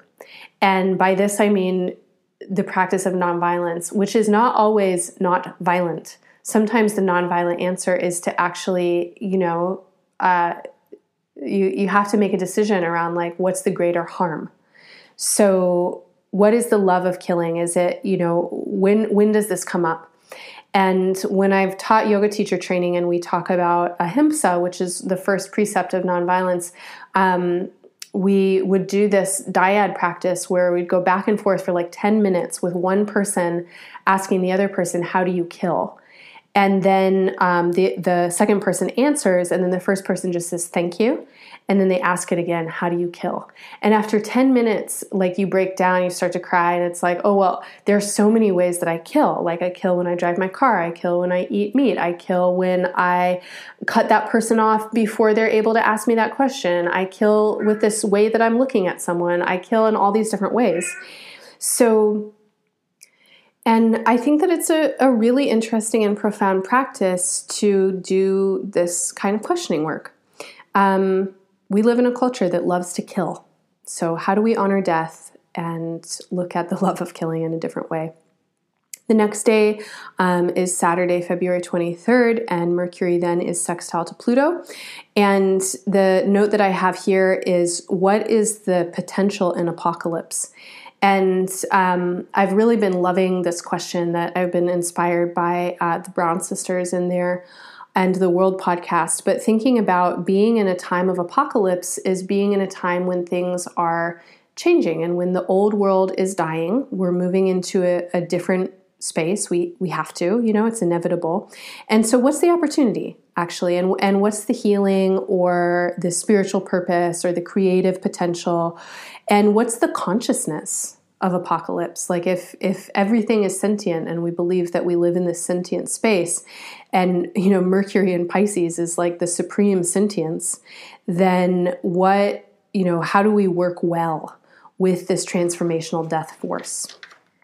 As we move into the next week, on Tuesday, the 26th of February, we reach the fourth quarter, or the last quarter in the lunation cycle. The moon is in Sagittarius. Coming from the Virgo full moon, we're moving from a place of decision and discernment into action. And Sagittarius wants to do something. And some of the question here is like, well, what remains to believe in? Virgo, it's a discriminating force, and it goes, okay, I need this, I don't need that. It rules your intestines. It's like, keep this, get rid of that. And Sagittarius wants to believe in something, so we have this question of what remains to believe in, and then can I take that potential and travel and grow and ignite and move, do something with it. And then the next day, the sun is sextile to Mars in Taurus. And it's like we suddenly realize that the light is shifting. Mars in Taurus is, the way that like we're going to take action with something, but that Taurus is action through the senses. And the sun in Pisces has the like romantic quality of its vision. And so we suddenly realize that the light is shifting and that we want to be in our bodies differently. And so we go from this place at the fourth quarter square, which is like, okay, how do I want to move forward, into this space of like, things are different. I can move forward in maybe a way that is more sensual, that is more pleasure-based. Yes, you're the earth pig. And then the next day on March 1st is this day when first Venus in Capricorn is square to Uranus in Aries, and then a few hours later, Venus enters Aquarius, and then a few hours after that, Venus in Aquarius is sextile to Chiron in Aries. And it's also the same day that Mercury enters its storm, which I'll talk about in just a sec.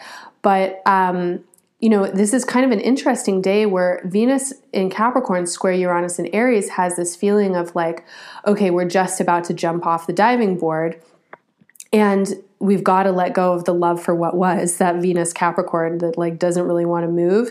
And then Uranus at the last degree, in the last minutes of Aries, is going, yeah, well, sorry, we've got to go. And there's just this urgency for change. And then Venus moves into Aquarius and into this freedom space. And we go, okay, I did it. So there's like a lot of potential breakthrough in these days, the 26th, the 27th, and 28th, and then into March 1st, the couple first few days of March, like this feeling of like we could really get some pretty amazing insight, be ready to take action on some changes that we've been thinking about for a long time. And one note that I have about Venus in Aquarius is that love is a state of mind with Venus in Aquarius, and we can strategize around love. And this is some of what I was talking about before with like, how do we dismantle racism? It's like, learn about neuroscience, learn that love can be a decision. Like, it doesn't have to just be something that arises. It can be something that we practice. It can be something that we strategize. It can be something that we teach to other people. It's like, oh, when you're fearful, when there's difference, like your mind does something because your body does something, but it's not actually logical. It doesn't make sense. It's not grounded in anything. And as Venus then comes into sextile with Chiron, and of course Chiron is this like individual healing space, then we get this message that any love that's quote unquote real will come through individuals who know themselves.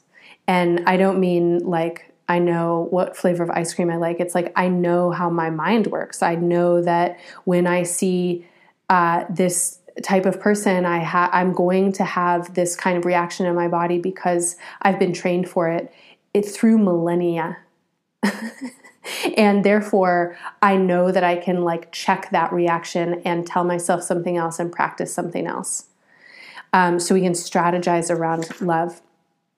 As we get into the following week on March 5th, which happens to be Mardi Gras for any of you. I know there's a bunch of people that are into EA in Louisiana, like Baton Rouge and New Orleans. So, hey, I hope you have a great March 5th.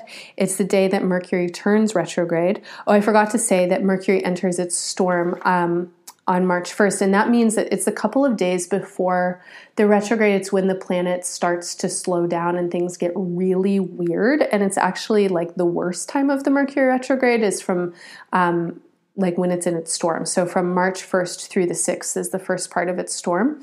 And these are days when, definitely like if you're making plans to meet someone, like just make your plans with like a 30-minute grace period and be like, I'm going to show up sometime between like 1 and 1:30 and just like bring a book, don't look at your phone, bring a book, like be ready to wait and don't stress out. Like if things aren't happening as they should, like just don't stress out because those days are rough.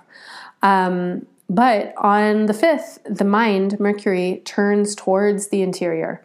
And this kind of like inner space that Pisces is, this inner dream space. And it's the day that you remember, oh, I dropped something back there. So you remember when I said that Mercury entered its storm, its shadow on the 20th of February, on the 5th of March, just think back to the 20th of February. It's like, what was going on back then, because you are just about to turn around and go check it out. The day after Mercury turns retrograde, we have the new moon in Pisces.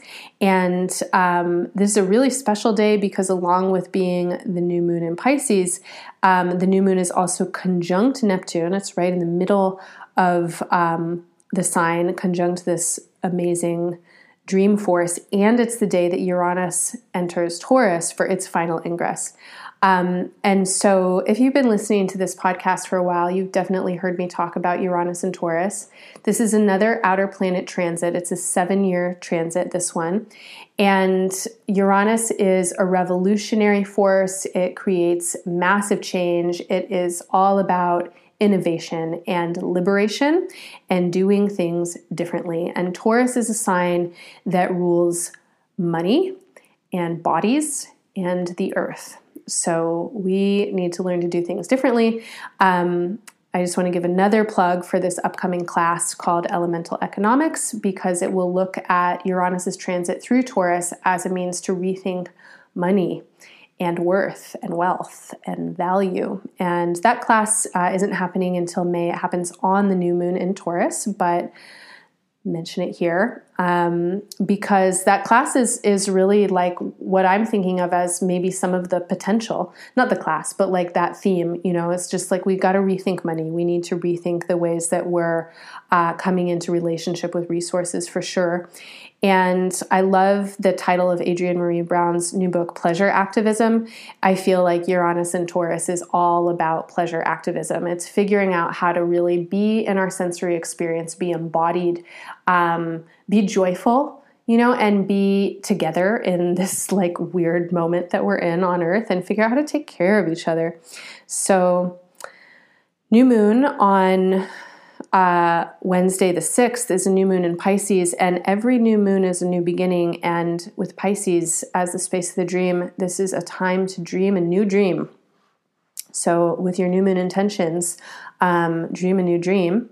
And I'll be checking in with you again on the 6th with your new moon horoscopes. Not a longer podcast, maybe just a little bit of an intro, but definitely check out the horoscopes so that you can hear about how this new moon is going to affect you and your charts. Then as we move through the month, on Friday the 8th, the sun is sextile to Capricorn. And the note that I have here is a little poem. It says, "And then our posture was different, more easeful, less tense. Somehow, suddenly, we were soft and relaxed again." And the sun in Pisces, sextile to Saturn in Capricorn, is what that feels like to me. It feels like, oh, this is where I am. That kind of awakening presence, the capital P, quietness of Pisces, and our awareness being in that space, connecting easefully with Saturn and Capricorn. It's like we can just like stand in ourselves a little bit differently and feel like maybe a little less scared, a little bit more easeful, a little bit more receptive. Later that weekend on March 10th, is a Sunday, March 10th, Mars in Taurus will sextile Neptune in Pisces. And Mars, remember, is action, and Taurus is the earth, and Neptune is like vibes or inspiration and creativity, and Pisces is the sea.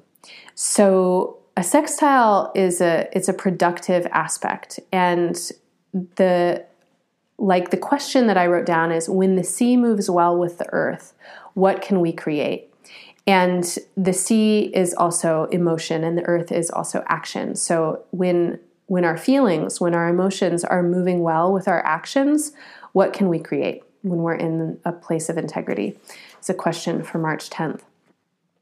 Moving a couple days on March 13th, this is a Wednesday, the sun forms a couple of aspects. It's sextile to Pluto earlier in the day, and then square to Jupiter later in the day. So again, the sun is consciousness and this kind of like awareness and readiness to experience and express. And Pluto again is the death force. And so there's this like idea that, we're able to comprehend the death force. We've like been doing this thinking around what's the potential of apocalypse and what does death inspire? When we're kind of looking at the inevitability of change and ending, how are we inspired to move forwards? And, one of the things that, seems like it's important to think about is, again, what are the opportunities and how do we see this moment as an opportunity? And so the sun square to Jupiter is the challenge of the opportunity. Like, okay, what am I looking at? And then what can I do from here? The next day, we have the second quarter square in Gemini coming from the new moon in Pisces. This is a moon when our feelings may be a little bit easier to articulate. Pisces is not a verbal space, it's a feeling space. But as we get into Gemini, we've got some more words. And so then it's just, like getting it out there. So we've got to talk about the feelings or talk about these experiences that have been going on more in the interior space. Then later in the day, Mars in Taurus is trine to Saturn in Capricorn. And the thing that I have written down is actions speak louder than words. It takes patience to move with the earth. And actions speak louder than words is true. And right now, it's like actions are pretty pivotal. It takes patience to move with the earth, but time is of the essence. What are you doing? Can you cut down driving? Can you use less plastic? Do you have extra money? Give it to people who need it. This kind of thing. Like, what are the actions? It's not just about words. It's really like, what are we doing with the idea? And then later that evening, the sun will conjunct Mercury for the second time since January 30th, when it was conjunct Mercury for the first time in its Mercury retrograde cycle. And so now, of course, Mercury is retrograde again. And so think back on March 14th to January 30th and like the days around then. That's when the sun and Mercury were conjunct at 10 degrees of Aquarius. And with Mercury coming back in a conjunction with the sun, there may be like the second part of that idea. And so when the sun is conjunct Mercury, the mental space gets filled with our like higher level consciousness. The next day, Mercury moves into a square with Jupiter. And so I had mentioned this before on February 22nd and 23rd that Mercury was also in a square with Jupiter. But now Mercury is retrograde and there's this feeling of like sensitivity. Before there's this thing of like, okay, there's all this information. How do I like get into my integrity? What is it that's driving me? And how do I know? Like when I know, then I know. If I don't know, then maybe it's not the time. And now there's the kind of like the internal reflection on it, which is like, everything is affecting me. All the stuff that I'm taking in is affecting me. And so what is it that is coming into my consciousness right now? And I just want to say, like we are environmentally sensitive creatures and I need a detox from the phone and the internet. I don't know about you, but I need to like get more real again. And maybe you do too. And this would be a good time to do it in March with Mercury retrograde. So then on the 16th, Mercury is in sextile with Pluto. This also happened back in February on the 23rd. And you want to notice here, because Mercury is retrograde again, so we're in a reflective space. Notice what's transforming. Pluto is the transformational force. Look around your inner space. How are you changing? On the 17th of March, Mercury is then sextile to Mars, which it was back in early February 7th and 8th. So think back to that time. And Mars was in Aquarius then. It's in Taurus now.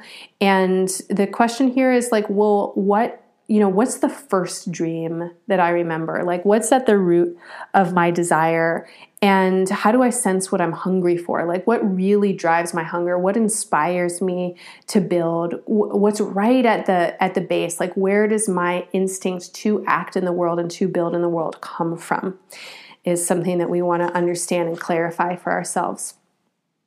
And then there's just some lunar aspects as we get into the equinox time. So the next day where there's really any strong aspects is March 20th, and that's the day of the full moon in Libra. It's the spring equinox. It's when the sun moves into Aries. It's also International Astrology Day. So that's exciting, but I will be back with you then and give you another month-long update and talk more about the astrology of that moment. So thank you for listening to this long podcast. I hope you enjoy it. I hope you divide it into the parts. And I just want to remind you that you can check out your horoscopes. They're linked to this recording, or you can find them at embodiedastrology.com. And the horoscopes are there to help you understand how this full moon and this astrology, and especially Chiron and Aries, is acting in your chart. So definitely check them out. Listen for your rising sign as well as your sun sign. Definitely check out the Embodied Astrology journals, and Pisces Season Journal is available now if you want to work with astrology more on your day-to-day. The online classes for Chiron and Aries and Uranus and Taurus are available to sign up for now. The links are on my website. So if you go to embodiedastrology.com and click on Work With Me and then the online classes, you'll find the links there. And then you'll also find them on my, I don't know if they're on Instagram, but they're on Facebook and they're on the post for this episode. And I will put them on Instagram. So check them out. And finally, if you are in Southern California, I will be there next month. I'll be in Joshua Tree and Los Angeles, and I'll be offering just a couple of sessions and maybe doing some events. So stay tuned. If you want to come, I would love to see you. I'd love to meet you, and I hope to see you there. Happy full moon, everyone. Happy Pisces season. Happy birthday to my Pisces people.